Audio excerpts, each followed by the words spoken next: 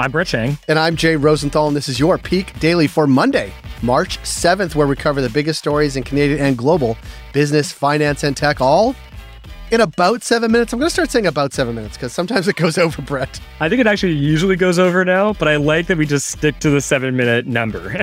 It's like false advertising, I think. It goes over 7 minutes quite a bit, but let's stick to 7 minutes. Brett, how was your weekend?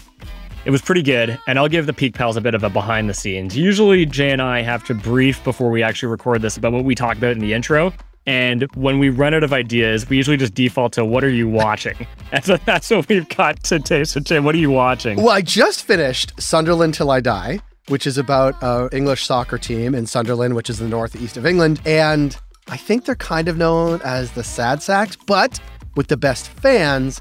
And so it follows their trajectory downward, frankly, from the Premier League to the Champions League to League One, which is sort of the three tiers of English soccer, and them trying to crawl back into it. It's only 2 seasons long. I sort of breezed through it, but it is a fascinating look at a soccer club, certainly, but also the role English football plays in people's lives in Sunderland.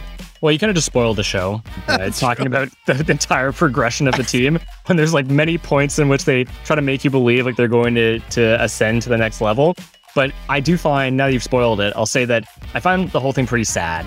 Like, it's just like this like team that people care so much about. The management is consistently terrible. Like, you can just tell that these people are uniquely bad at managing soccer teams. Yes. And especially at the end, when there's this like clearly posh London financier guy that takes it over, and he starts doing the most cringe stuff for this like working class blue collar team, and I just hated it. I hated it, but it was fun to watch. I agree, Jay. Yes, and one more note on it. I mean, it is interesting to think about if we apply sort of that model of English soccer to, say, Major League Baseball. Imagine the bottom 3 teams get relegated to AAA from Major League Baseball, and like all of a sudden they have to play in Buffalo. Like, imagine and then you could move up from Buffalo to the big league. Like, it really changes the dynamic of how sort of sports run. And that, I think, was a very compelling part of the show. I think we're unique, though. Like, most leagues operate that way. Like, this American model of what a sports league looks like, where you have these like set 30 teams and there's never any movement on them, or unless they like move them to a different location or expand it. That's like a very unique thing. Most places have the relegation. Anyways, it's worth a watch. It's a good show. Jay just spoiled the whole thing for you, so don't get your like. Well, I'll tell you what really spoiled it. Suspense. I actually checked the table now of where Sunderland was, and that will ruin the show too because, well, you'll see where they are if you check where they are. It's terrible. And they have this, like, the worst part about it, just before we move on, the worst part about it is they've invested so much in this team, because when they're at the Premier League, you're a $1 billion team at that point. And so they have this massive stadium and this state-of-the-art facility, and then you just see them decline further and further down. It's awful. I do love the name of the stadium is Stadium of Light. Yeah. And that just really captures how important this is to the city and the community. And then their academy is the Academy of Light. In any event, Brett, aside from English soccer, what do we have for Peak Pals today? Well, for our first story, oil shortage. For our second story, Buy American. And for our third story, work from hotel. For our first story, according to Canada's Environment Minister, Stephen Guilbeault, there's not much Canada can do to bring down soaring energy prices in the short term because our export capacity is maxed out. So, Brett, why does it matter that Canada can't expand its oil capacity? Well, surprise, surprise, it's about Russia. So Russia is the 3rd largest exporter of crude oil, but the response of the global community to their invasion of Ukraine has constricted that flow. Now, some companies have stopped buying Russian oil out of fear that they will run afoul of sanctions, and the world's 3 largest shipping companies have suspended service to and from Russia, making it more difficult than ever to move that oil. And if you recall those days, those early days in Econ 101, which is a class I did not take, but I can imagine this is a core premise of it, when supply falls and demand holds steady, prices rise. I made up for it because I took it twice. I don't know what that means about me, but this is where Canada comes in. Canada is the world's 4th largest exporter of crude oil, but our lack of energy infrastructure limits producers' ability to cost effectively increase exports. Canada has 1 pipeline running to an ocean, but it's already running at full capacity. While it's currently being expanded, that won't really be complete until 2023 at the earliest.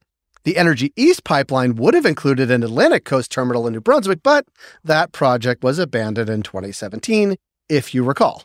And Canada also imports around 40% of the oil processed in Canadian refineries, partially because if a refinery doesn't have easy access to a pipeline, it's more cost effective to import crude oil from places like the US but also a bunch of other reasons, meaning prices here are connected to what happened in global markets. We're not energy self-sufficient, which, Jay, brings us to why this all matters. Despite our position as one of the world's largest oil producers, Brett, Canada is not energy independent, and prices for consumers here still depend on what happens in global markets.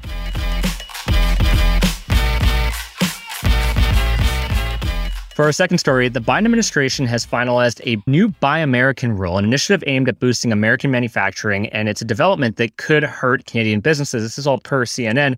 Jay, you're American. Can you get us caught up on Biden's latest Buy America plans? Sure. I'll take the hit for being American. Let's get the folks caught up. This all started with the president's Made in America executive order to require all goods purchased with taxpayer money to be 75% U.S. made, up from the current 55% requirement by 2029. Canadian manufacturers worry that Buy American rules will hurt their bottom line by shutting them out of U.S. government contracts and procurements. And while this executive order has less potential to hurt Canada's economy than other Buy American proposals, particularly one around electric vehicle tax credits, which is working its way through Congress right now, it could still take a bite out of Canadian manufacturers. Now, in terms of why it's happening, well, the U.S. economy added 678,000 jobs during February, which exceeded expectations, and the unemployment rate ticked down to 3.8% as well, a new pandemic low. So it sounds like everything's going fine, right, Brett? Well, not really, Jay. The White House is grappling with high inflation, soaring consumer prices, and a shortage of goods, which are contributing to the country's collective economic anxiety and are impacting Biden's approval ratings. It's unclear who or what this will impact, since the rule doesn't include how claims on content and products will be verified, but we're going to speculate, Brett. You know why? Because U.S. is our top trading partner by far. In fact, individual states make up most of our top 20 of our trading partners. And it's the weekend when we're recording, so we might as well speculate. So, Let's Brett, speculate. It's your turn to speculate. What's next for Biden's Buy America plan? So Biden pointed to semiconductors as an impacted industry, which comes on the heels of Canada's announcement to invest $240 million into its industry to bolster the manufacturing and research of chips, which still makes sense amid a global chip shortage. So it may be worth keeping an eye out for our major exports, which in 2019 were, and this is in order, vehicles, machinery, electrical machinery, mineral fuels, and plastics. What a mouthful. But if you look at those industries, keep an eye on them for how Biden's Buy America plan impacts them.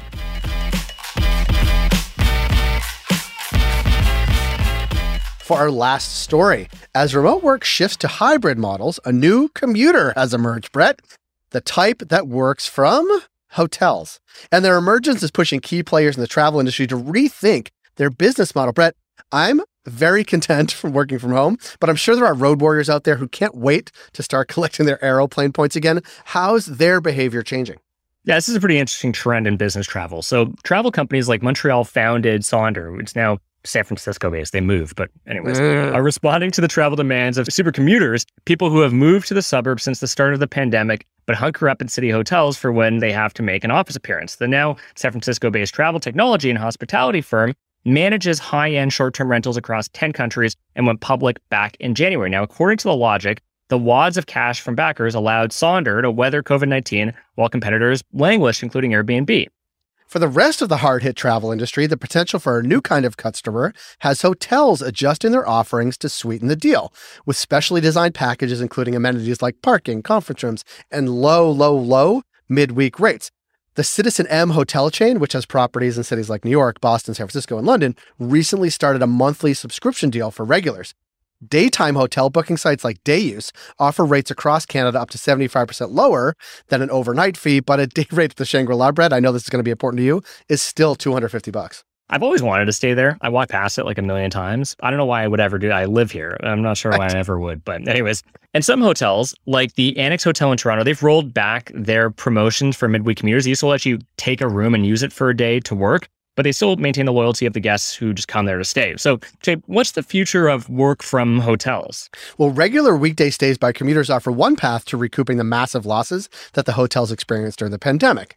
Ottawa boutique hotel Restays told the New York Times that they're seeing patterns of single or two-day stays with business travels comprising 80% of midweek guests.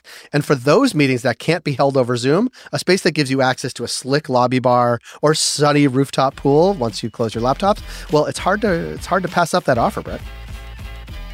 Peak Pals, thanks for making us the most listened to and only daily Canadian business news podcast in the country. If you've got a second, why not follow this podcast on your app of choice and leave us a review? And if you want more Peak, make sure to subscribe to our daily newsletter at readthepeak.com. And as always, thanks to Dale Richardson and 306 Media Productions for putting together this episode. Thank you, Dale, and thank you, Brett. And Brett, just to harken back to something you said a while ago, I think it was on Groundhog Day, that March is really going to be the transition. Well, the weekend in Toronto certainly turned into a transition into spring, so maybe you're right. People doubted me. I got a lot of negative feedback for that, but I think it's coming to fruition. Most of the negative feedback was from me. But have a good week, Brett. You too.